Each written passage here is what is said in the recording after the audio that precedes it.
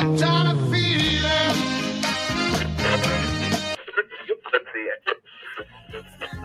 Here he comes. Tell me what it takes to be number one. Tell me what it takes to be number one. Did you realize that you are a champion? Yes, I did. Hello and welcome to the NRL Supercoach Champions podcast. I'm Joe Fitz. TLT is getting closer, with final trial teams giving us some indication of how hopelessly naive we were thinking our favourite cheapie was a lock for the 17. Maybe that's just me. Just the two of us on deck this week, which means I'm joined by a man who, if we put it to a public vote, might actually be the guru of Supercoach. Take that, Tommy Sangster. It's Wilf. Yeah, I don't know about that, man. that seems far too generous to me. You think? Maybe if you asked us a couple of years ago, but no, my last two seasons are very, very damaging to my credibility as a so-called Supercoach expert. Okay, fair enough. Well, I mean, you know, what do they say? Those who can't do teach. So here we are to teach all of our listeners about the how to win Supercoach this year, mate. So obviously not too far away. Final TLT, final trials coming up this week. We did get a bit of an indication with some of the run-outs that happened over the weekend, mate. So we're going to go into couple of different observations of what we might have seen from the trials, and some interesting couple of key injuries which might affect our teams as well. Yeah, I think the biggest injury that we've obviously talked about, or I'm sure everyone's seen, is the one to Hayes Dunster. Unfortunately, that was pretty brutal.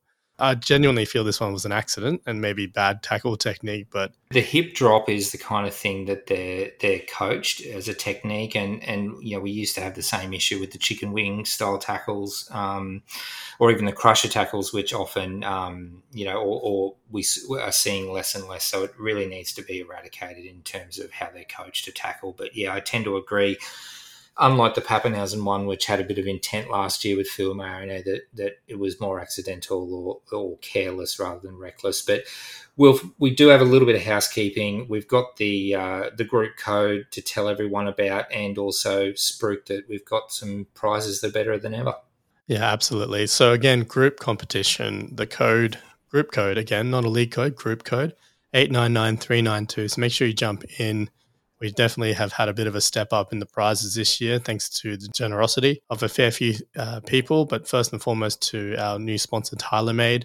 Really cool that they're really getting behind Supercoach and putting this prize up as well. But $500 for the top ranked Supercoach in our group comp, which is fantastic. And then what we're doing through our Patreon, so we're going to match that for our highest ranked champs subscriber. So if you are one of our patrons and you are also the top ranked Supercoach in our group comp, you'll not only take home the $500 from TaylorMade, you'll double that. So you take home a total of $1,000. So not a bad consolation prize, especially if you don't win overall or you come top 10 or whatever. You still might be able to take away $1,000 there. So not bad at all. And we've also got a $200 gift voucher to spend at nrlshop.com for the runner-up in our group comp as well. So that'll probably get you a jersey and a little bit of spare change afterwards for, I don't know, maybe a scarf or something. Well, yeah, the $200 definitely will help you out there, or a few dozen Anthony Milford jerseys or something that's going cheap. So yeah, look, but let's get cracking, mate. We're not going to pretend that we watch every single minute of every trial. You'd have to be a particular kind of sadist to sit through all of it. But a few notable things that we can touch on as we go along. And I guess I'll throw to you, what really stood out to you for the trials? So look, I'll be upfront. The trial I watched the closest was, no surprise, the one involving the Broncos. And really, I was just focusing on the first half where they had most of their first graders out there. And, they drew 26 all, but the Titans, at halftime, were leading the Broncos. So, it's still a work in progress. But for Supercoach, the exciting part was really that right side combination, Katoni Staggs and Selwyn Cobbo. And as for those who follow me on Twitter, you could see how excited I got at that new combo. I was looking for names, and I think I've settled on the Selwags. Cellwags, my God. Quick shout out to Adrianosaurus, who suggested the Cell Wags. He's got his own podcast. You can find him on Twitter at SC Adrianosaurus. That's at SCADRIANASAURUS. Super coached by Adrianosaurus. Go check it out. Instead of Leipana, it's the new deadliest right edge in the game for attack anyway. We know that they've definitely got issues with defense, but they can certainly score. And I reckon Katoni and Selwyn, or the Cellwags, 1-on-1 or 2-on-2 against any other center pairing, I think they're going to be a pretty good shot of scoring the try. So, yeah, looking forward to seeing that develop. Aside from that, there wasn't too much else that was really eye-catching. I mean, my boy Kobe Hetherington, I love him, and he's so good. I just hope he gets that starting lock spot, but I'd stay away still for Supercoach. We saw, why he was so good, but it's just not SC relevant, unfortunately. And Corey Pax just continues to get better and better, and I'd love for him to start, honestly, as a Broncos fan, but also for Supercoach, obviously, being 205,000 halfback hooker dual position. I'd be very keen if he was starting, obviously. Yeah. And there's a saying, anyone who follows the NFL would know this, that if your team has two quarterbacks, they really have no quarterbacks. The Broncos are auditioning 4 5'8s. Do they have a 5'8? Is it a stay away for Supercoach? Yeah, look, it's kind of a tough one, isn't it? I think what we saw from this is that actually the likes of Tyson Gamble and Albert Kelly, they actually played themselves out, I reckon, of being the starting 5'8. They just didn't play very well. And if anything, Billy Walters stood up, and I won't say he absolutely brained it, but he was probably the best of them. I think Ezra Mam came in, in the second half and did some exciting stuff yet again, scoring Supercoach points everywhere, but I think he's too raw, and I do think the Broncos want to give him some time in reserve grade to build up, that experience of playing against men and just game experience, basically. So I lean towards seeing Billy Walters starting in the 6 jersey. I mean, I shared my thoughts last episode on, are they going to do the whole rotation? I totally understand, based on last year, Kevy burnt us, that, just constantly swapping those halves around. But I do feel like if Billy starts in the 6, he's going to get a fair run, and long enough that you can probably trust him to start with him in round 1 if you wanted to roll that dice there. Fair enough. And no surprises, from my perspective, the one that I had the keenest eye on was the new-ish look Bulldogs up against the Knights, and boy, oh boy, that first half was pretty dire. They named a pretty strong side, no Fox, no Matty Burton amongst the others, but otherwise the pack, looked pretty good. But just ball security and even when the halves, Avarillo, Brandon Wakeham, etc., were given a little bit of space to move, they just weren't capable of kind of making the right decisions and getting the outside backs involved. Not that, any of us are recommending any of the Bulldogs outside backs, but even when Matt Burton comes back into the side, I just can't see them scoring enough points. The forwards will go okay. But any platform they lay, I just can't trust that they're going to be taken advantage of. They were down, I think it was 12-0 at half time to a reasonably understrength Knights side. The Knights then subbed, most of their top players out. The Bulldogs kept some of their better players in and managed to scratch it back to a 16-all draw, but particularly unimpressive on both sides. Not a lot there for the Knights that we already didn't know. Your Chad Randall should be one of the first players picked. Chris Randall, sorry, yeah. But not a lot else. No Ponga goal kicking, which makes him an absolute no-go at the fullback position. I do think we've got to probably acknowledge Max King was amazing. Like, seriously. Oh, yes. Yeah. I mean, it's a trial performance, but he stood out like far and above pretty much everyone else playing. I dare say he may have, earned himself a bench spot. What kind of minutes do you think? He's 188,000, so I don't think he's that many. Yeah. I just think, if he gets 20, 30 minutes at his PPM, I mean, I think he played like 40 minutes and he would have scored almost 60 in base and base attack. So, hopefully give him 25, 30 minutes and he'll slow burn his way to 100, 150,000 for us. Yeah, okay, that's not a bad option. So, you mentioned the Hayes Dunster injury. Obviously, that frees up a spot in the Eels back line. Any kind of value there, you think? Yeah, I mean, Dunster was not that cheap in in the first place, 296,000 thereabouts. Yeah, unfortunately, gone for the season. And Sean Russell, who we saw for one game last year, scored a double on debut, which is pretty cool. And, he seems to be the front runner for that left wing spot. I think the other option was Naiduki, who scored a double in the second half, I think. But yeah, I mean, Sean Russell, I think, just got named as the starting left wing for this final trial. So yeah, I mean, he's 286,000. I think if you're keen on Dunster, you probably should be okay to look at Russell as an option. So keep close watch on that. Obviously, if Naiduki gets it, he's bottom dollar. So yeah, straight into my team if that's the case. But even at 286,000, I think Russell's probably worth looking at. On the other side of that trial, I guess Tyrell Sloan is probably the talking point. Hook decided to start Cody Ramsey at 1, and that just didn't work. It's clear that Sloan's the best option there. And if Hook doesn't name Sloan for the number 1 jersey come round 1, he's going to have a ride on his hands, I think, from the Dragons fans. It was pretty enjoyable, the memes that kind of flooded Twitter from St George fans saying that their morals for the premiership with that trial win. But yeah, it'd be interesting. And what do you think? Obviously, Amone is a pretty popular placeholder in cheapie, whether it's centre wing or 5'8".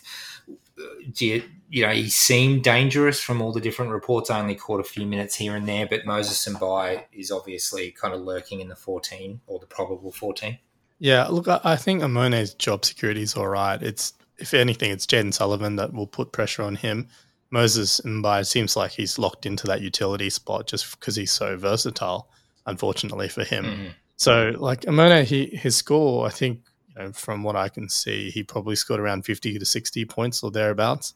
And he had 2 try assists in there. So I think he will be very attacking stat dependent. And, the Dragons draw is a bit of a mixed bag. So I think, he'll be okay. He's a good player. I think he'll build confidence. But I'll probably have my reservations. I wouldn't want to be starting him every week, for example. So he'd be, a backup reserve. Yeah, you play him when you need to. He's 17th man, depending on matchups in the early rounds for sure. Panthers pumped the Sharks, lock in Isaac Targo in that left centre spot. By the sounds, and Taylor May might be firming. Yeah, I'm not sure about May. He didn't play this trial, I'm pretty sure. I'm not sure why. Targo, really involved and looked fantastic, honestly. So he seems like he's locked in. And I think he played left center in this trial, and I think he'll play left center, which will be, interesting because what are they going to do with Stephen Crichton, basically? Because a lot of people assumed he would be going back to left center with Burton moving on. So that'll be a bit of a question mark there. In terms of, to be honest, most of the players in this team were reserve graders.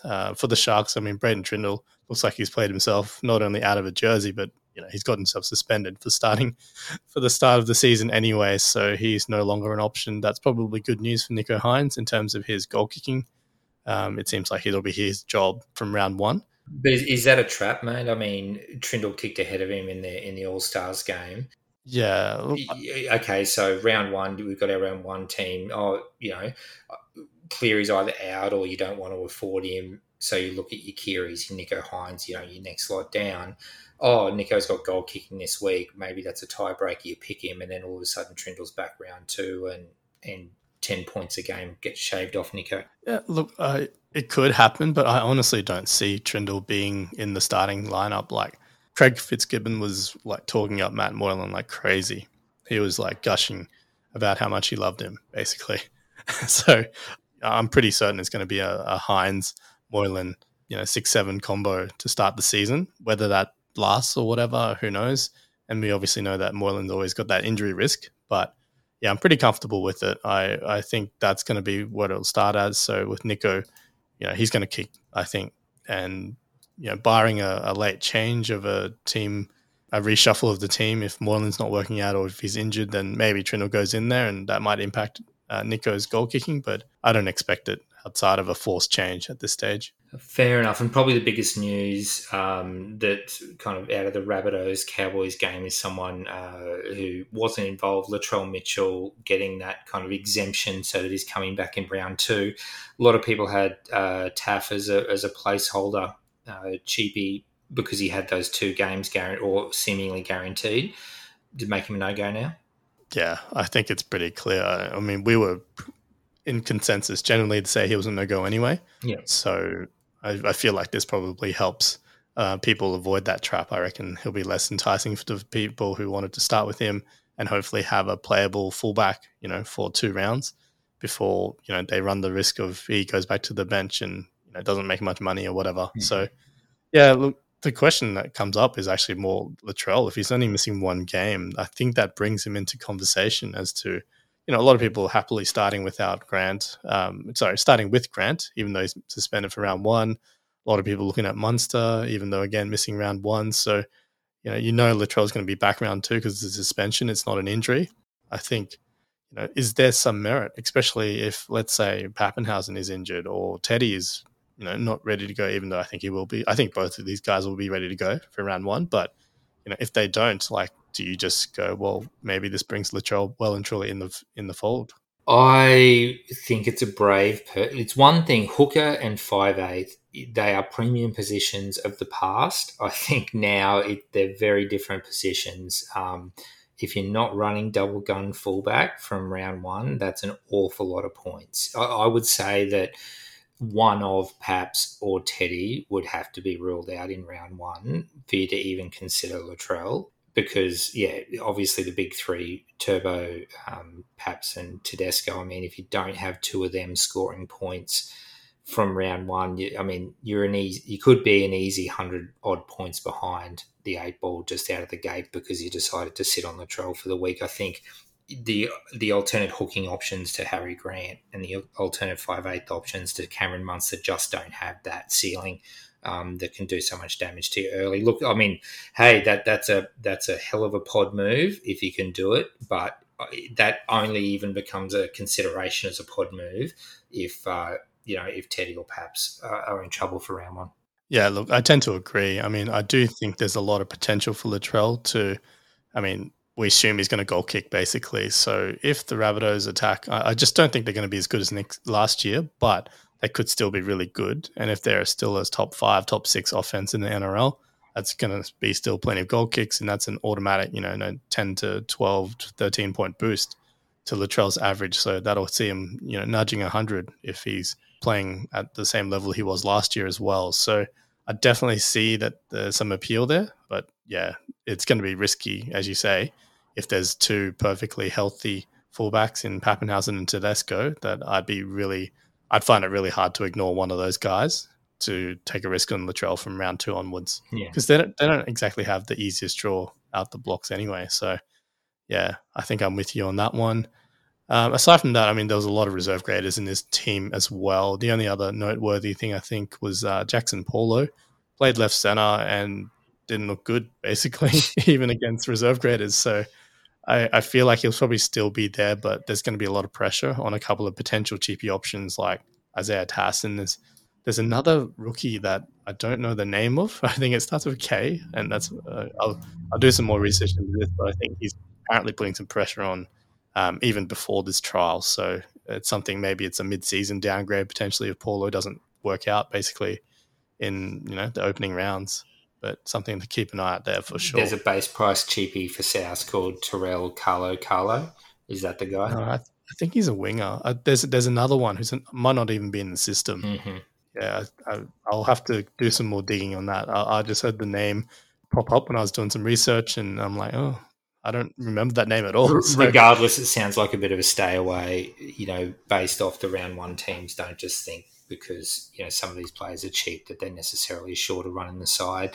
Centre wing cheapies do seem to be the one kind of reasonably solid. There's going to be maybe 2 or 3 ones that are easy to go. I don't think you have to go too high risk in the position by the sounds of things. Just my thoughts anyway. What else have we got? So weirdly, I just noticed that the venue was Leichhardt between the Raiders and the Roosters. Probably the most notable thing, Jared Croker, long awaited return from injury. He was goal kicking as well. He got through it relatively unscathed. So anyone who thought Jamal Fogarty was going to benefit from the change of scenery and get the goal kicking, that's probably a dream that's dead. I didn't get a lot out of this, mate. I did catch glimpses of it. Not much to kind of report on from the Roosters from a Supercoach perspective either. No, just with the team they named, there was hardly anyone relevant who is likely to be in first grade, I think. I mean, the only thing was why is Kev Nagama in there? Because he stood out like a bit of a sore thumb in terms of, I think he probably had played more games than the rest of the team, like every other squad member combined. Yeah. So I'm just going to wait and see what teams get named. I think the only exciting thing was obviously Xavier Savage was really good again. I just thought a lot of excitement when he gets the ball and he seems to really add a spark to the attack. But to his credit, Chance Nickel Klukstad, he also had some, bit of ball playing. He's obviously worked on that aspect of his game and it was on show. So yeah, I do think there's a potential that Savage takes a spot, but I'd lean towards with what we saw from Chance. He's probably still got it at the stage, but there's another trial to see, and that might change things again. And speaking of off to a good start, Tommy Turbo absolutely carved up the Tigers in the first half. The Seagulls running a pretty relatively senior side in the first half of a 28-4 victory. NRL.com has him down for 133 metres from 11 runs before half-time. So, God, I am starting without him, but that certainly is not going to do much for my blood pressure. It's going to be a nightmare trying to watch him. And I still stand by. I see all this overreaction for people who've just seen him do that in the first half of a trial and all of a sudden go, I have to get him back in my team. I'm like, that's what it took. An understrength West Tigers team in a trial match, yeah.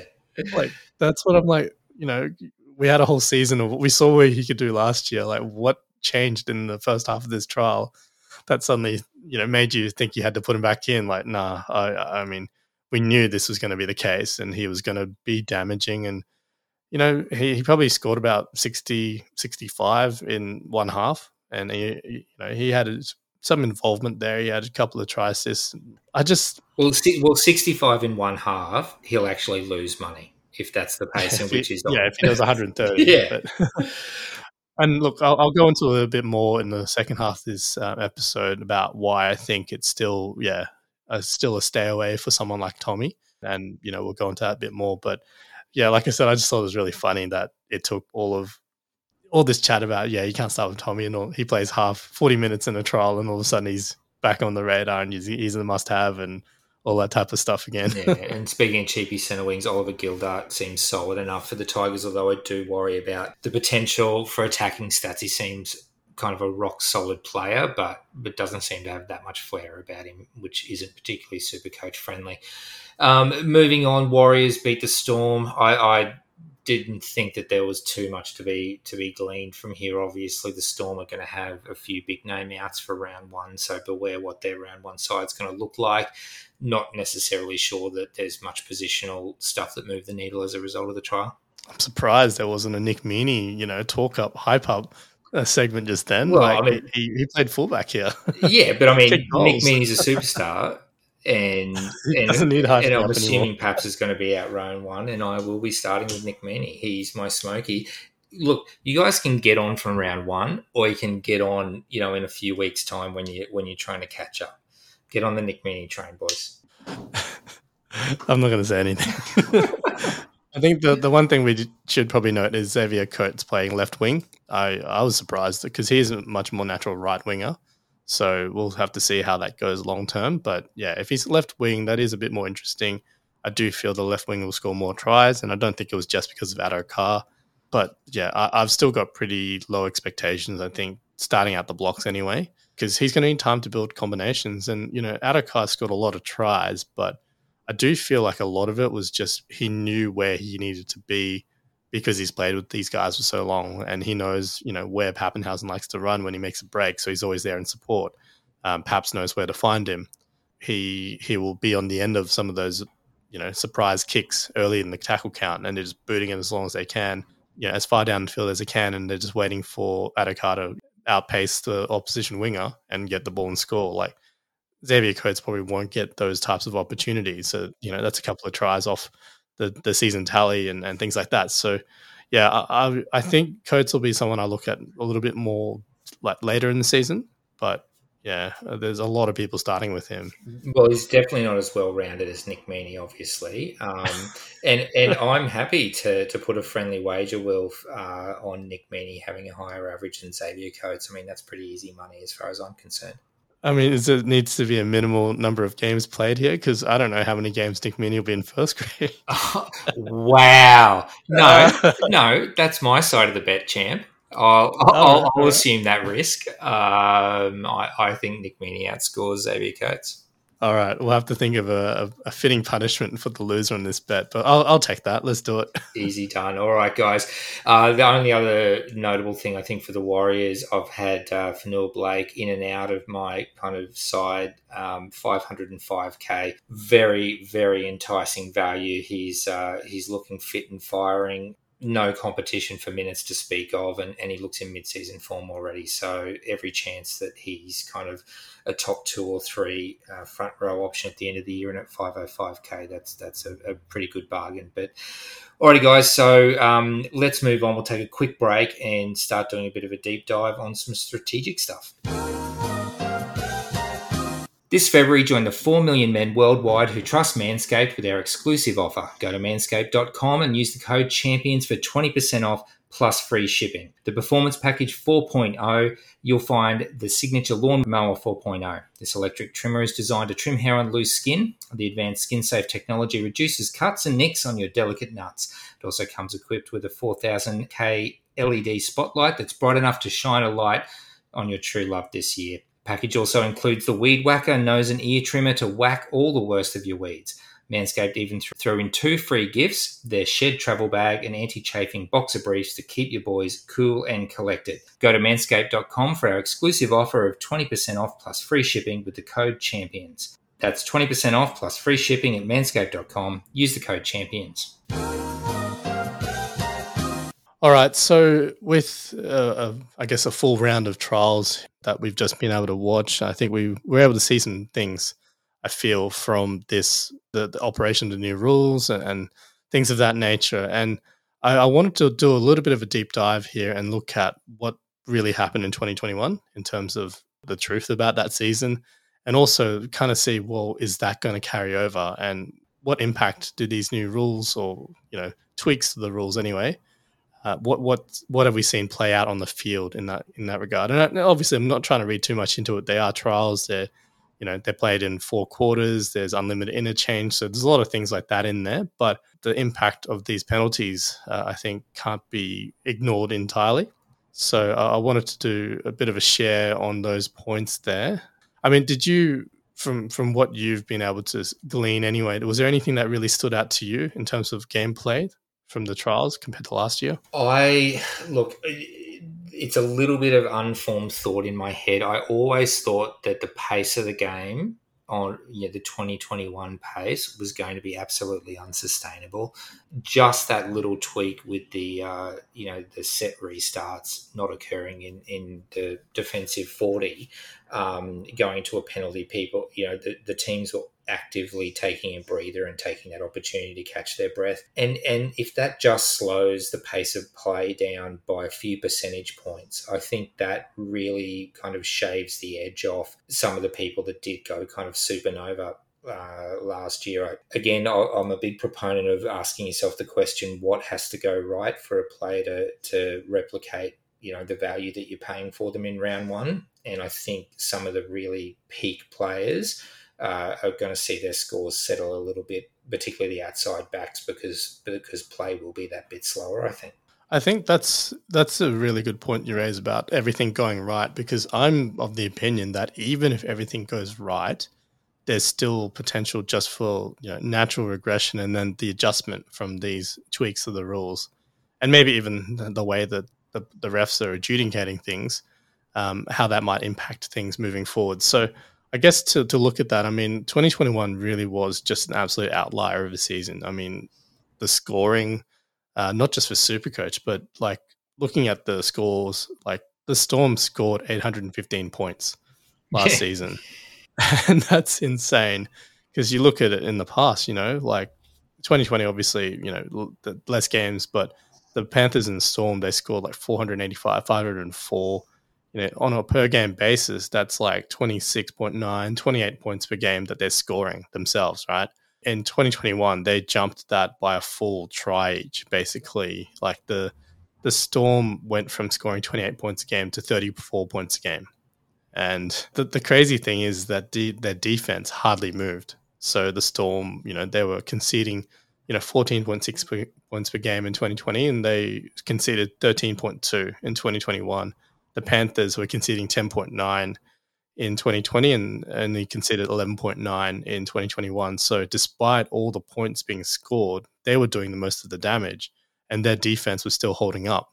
So when you look at across the season, like every game, like there was an average of 46.3 points per game being scored between the two teams per game on a per game basis. And, that is like 4 or 5 points ahead of every other points per game for previous years. So in 2020, it was 41.7, 2019, it was 39.5, 2018, 40.7, 2017, it was 41 pretty much. So I get that those are different seasons, different game at times, different reffing and stuff like that, but they're still fairly consistent, across the 4 seasons prior to this. And then there's a massive jump to, it's basically more than a try per game more in 2021. So, why is that? You can point to all sorts of reasons, and we don't know exactly what the reason for that is. But if it is that the set restarts, the coming out their own end, the fatigue factor, all of that came into it. Maybe it's the crackdown that they had mid-season where,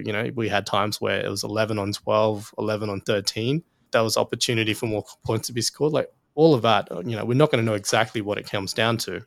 Now, with the adjustment they made to the rules, obviously, with set restarts not likely to be given in their, coming at your own end, you're going to get a penalty in your own 40 instead. I think that's already playing out and showing a bit of a change there. So, just looking at it, in 2021, there was an average of 8.6 penalties blown per game. In 2020, that was 9.96. And then in 2019, it was 13.05. Sorry. So, even across 2019, then introduction of set restarts, and then the further kind of extreme version of that in 2021, it just really had that progression there. And what's interesting is when you take into account 2021, the fact that we did really have in particular a 5-round period where there was just massive crackdown, rounds 10 onwards, where Magic Round, basically, for those who remember it, that went absolutely insane. And yeah, it was really interesting. From rounds 1 to 9, there was an average of 7.1 penalties blown per game. And then in rounds 10 to 14, it became an average of 10.9. So almost 11 penalties per game. So that's almost 4 more per game that just jumped in there. So like the increase was just huge. And then they still averaged out at 8.6 across the season. So I know this is a lot of numbers, but I mean, that jumps out, doesn't it? This is such a big increase. It does. So let's kind of bring it back to, the most important question, which is what does that actually mean in practice for Supercoach? I guess it's expect that your outlier players who had career years that primarily through big attacking stats are going to regress to the mean, right? Yeah, I mean, that's the big question, isn't it? Like, I think if it is that the set restarts was the reason for it, that makes a huge difference. Like, if that's the reason for the scoring, then yeah, it will potentially see a regression. Well, I think it's fair to say, that the pace of the game was responsible for the increase in scoring, and the pace of the game was primarily helped by the change in rules for the set restart, right? I mean, that's not controversial. No, I think that's true. But what's interesting, and I've got to give credit to the Rugby League eye test for this, because they actually looked at time in play, how much the ball was actually in play, because that's what the set restarts were meant to fix, right? Mm-hmm. They were meant to decrease the amount of standing around for penalties and increase the amount of time the ball was in play. What we saw from 2020 to 2021 was actually there's a massive drop in time in play by almost 2 minutes. So it was interesting because the average time in play in 2021 apparently was almost identical to 2019. 54.1 minutes per game of ball in play compared to 54.2. and in 2020 it was 55.9. So really interesting how that, and when you look at it though, it's so the difference between 2019 is obviously that was more penalties, I imagine, and then 2021 is just standing around waiting for goal kicks. So the amount of scoring that we saw still actually didn't increase the amount of time in play for the ball. So that would be letting the truth get in the way of a good story, Wilf. I guess what's interesting then, because if the penalties come back in, like, does that actually, as you say, the pace of the play, how does that actually change things? That's the quick question. I don't know how that's going to play out. I mean, we can speculate that it probably will help because, yes, there might be more, there'll be more gap for penalties, and every time the penalty's blown, right? How the teams will, someone walks up, they'll go, oh, what happened there? And then they'll get the ball, and then one player hands it to the halfback then kicks it. They all walk or jog to the next mark, and then the defensive line has to reset, and then they restart play. So there's always going to be that little kind of 30 to 45 seconds worth of stuff break. Yeah, pretty much stuffing around. And, that's a chance for players to have a breather, and they get piggybacked, 20 to 30 meters down the field. And, there's the argument that they'll be in more attacking areas, right? They're going to get that chance to start a new set from, the 40, 50 meter line from halfway, and then they might score more tries that way. But I do think that's outweighed by their ability to actually catch their breath. I mean, we obviously went into detail on this last year. It's not, the pace of the game was not only affecting kind of player fatigue and their ability, gaps opened up and was attacking friendly. It also affected tackling technique. So they were, tackling in dangerous positions. And then there was the crackdown so that they were often sin binned or sent off, which then placed more fatigue, stress on the rest of the team, which, so on and so forth. I think a lot of this is just basically around it. And we've seen this for years with the evolution of tackling and the play the ball into the wrestle and the turtling and all that kind of stuff, because every second counts to catch your breath and get your defensive line set. So, I think the coaches and the game itself has dictated what the most important thing is over and above field position, and that is a defensive line with guys that have caught their breath. Yeah, I think that does make a huge difference. Like when, there's an actual reset line as opposed to, sure, there's a new set and they're going to be stuck down their own end, but the defenders might be staggered and not in the set line either. But so coming back to it, like obviously we got to see the penalties play out a little bit. And I think it's interesting because a lot of people comment about the finals being reffed a little bit differently to the actual season itself. So I had a look at it. And just across the finals, so there was an average of 8.9 penalties blown per game and 6.4 set restarts. So it still was higher than the season, but it wasn't substantially different. Now, I know, again, eight game sample size, and again, unlimited interchange, 4 quarters and all of that. And you can say reserve grade players who maybe they're not as disciplined or whatever. But it's interesting, I have to say, from what we saw in the round of trials just gone, there's a pretty wide swing, because there were some games in the finals where there was like maybe 4 or 5 penalties blown, but there was also some where there were like 14, which is a pretty big outlier. Now, in the trials just gone, the lowest number of penalties blown were 8, and the highest was 15. So it averaged out to be 11.1 penalties per game. And set restarts were 4.4. So, there's a definite swing already. And, I don't think all of it is because of penalties that occur in the opposition 40-meter zone. Mm-hmm. I think some of it's still a bit of a, not the crackdown as such, but they're still obviously, coming down pretty hard on any contact towards the head. But it's just going to be interesting to monitor this, because I do think it's going to have a definite impact for, what we kind of discussed and speculated about. But I think it would be remiss to just ignore it, if I could put it that way. Because if it does have an impact, and even if it, say, brings us back to 2020 levels of scoring, then that's a full trial to less per game. And if you look at the top attacking players, it's because of the attacking stats, right? So if Tommy Turbo scores or assists 1 less try per game, that's huge. It's going to be massive. Like, that's a good 20, 25 points off his average, just from nothing that he does himself, nothing that his team does. just from the whole NRL, basically, reverting back to what we saw last year. So again, that's if everything still goes perfectly for Tommy and he does play at the same level he does last year, he may still only max out as an average that is 20 to 25 points less than what he's priced at. He's $500,000 more expensive than Teddy. My God! I mean, look, the Turbo argument, just like the Teddy argument last off season, everyone's kind of devoted plenty of time talking. I think all of our listeners know both sides of the argument, but ultimately, Wilf, I'm with you. Even if things go as well as they did last year for Tommy, I'm expecting at least a 20-25 point drop off, and that's if things go as well as they possibly could. So, yeah, I mean, obviously when I was talking about the outlier players, Trbojevic is the most obvious one of them. He's not the only one. Plenty of other players had career Supercoach years off the back of the pace of the game and the attacking stats. I just think you really need to factor that into your thinking when you're kind of judging value.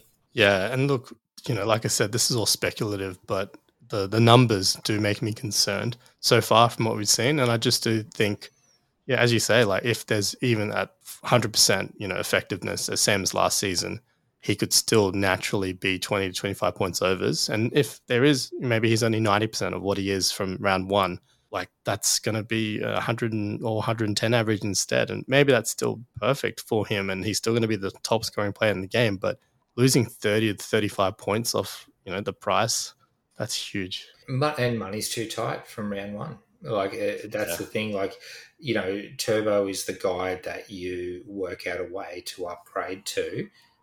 Even if by some, through some miracle he maintains his average, I think you have people that are underpriced. Pappenhausen had all the bench minutes.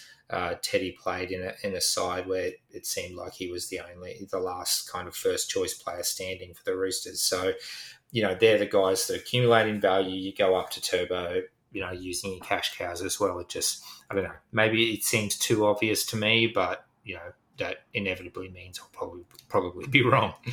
Yeah, look, like, we'll just have to see how it plays out. But I'm more and more comfortable with the no Turbo rule for round one. And that's, even if we don't have Pappenhausen and Teddy, I'm really thinking of maybe still not starting with him, but I don't know, still got a couple of weeks to think about that. So we'll have plenty of in-depth chat, bit of trial stuff. Have you got anything for us before we hit the road for this week? No, I think we'll just have to see. Like, I'm really looking forward to seeing all the team list come out, and we'll be able to work through that. Now, I do want to, again, quick reminder, group code 899392. Make sure you check that out. Get in there. And, if you want to check us out on the Patreon, it's patreon.com/supercoachchampions. And yeah, like I said, if you join, you get the opportunity to, win 500 plus 500 for our group comp, if that's you, up the pointy end. So yeah, if you have any questions, you can hit me up on Twitter at catfishsc, or you can ask Joe, but he'll probably just tell you to ask me anyway. Oh, bugger off! I'll answer it, and I'll give you the truth. Unlike that Wilf bloke, he'll be diplomatic. I'll be honest about how Nick Meaney is going to drastically outscore Xavier Coates. And the benefit, the biggest benefit of the Patreon, obviously, is to be part of the Discord, where there's a great crew of guys and girls and plenty of good chat, particularly on game day. So jump in, but I think that's about all we've got for the week, Wilf. So yep, looking forward to the trials, and we'll do it all again next week. Catch you guys soon.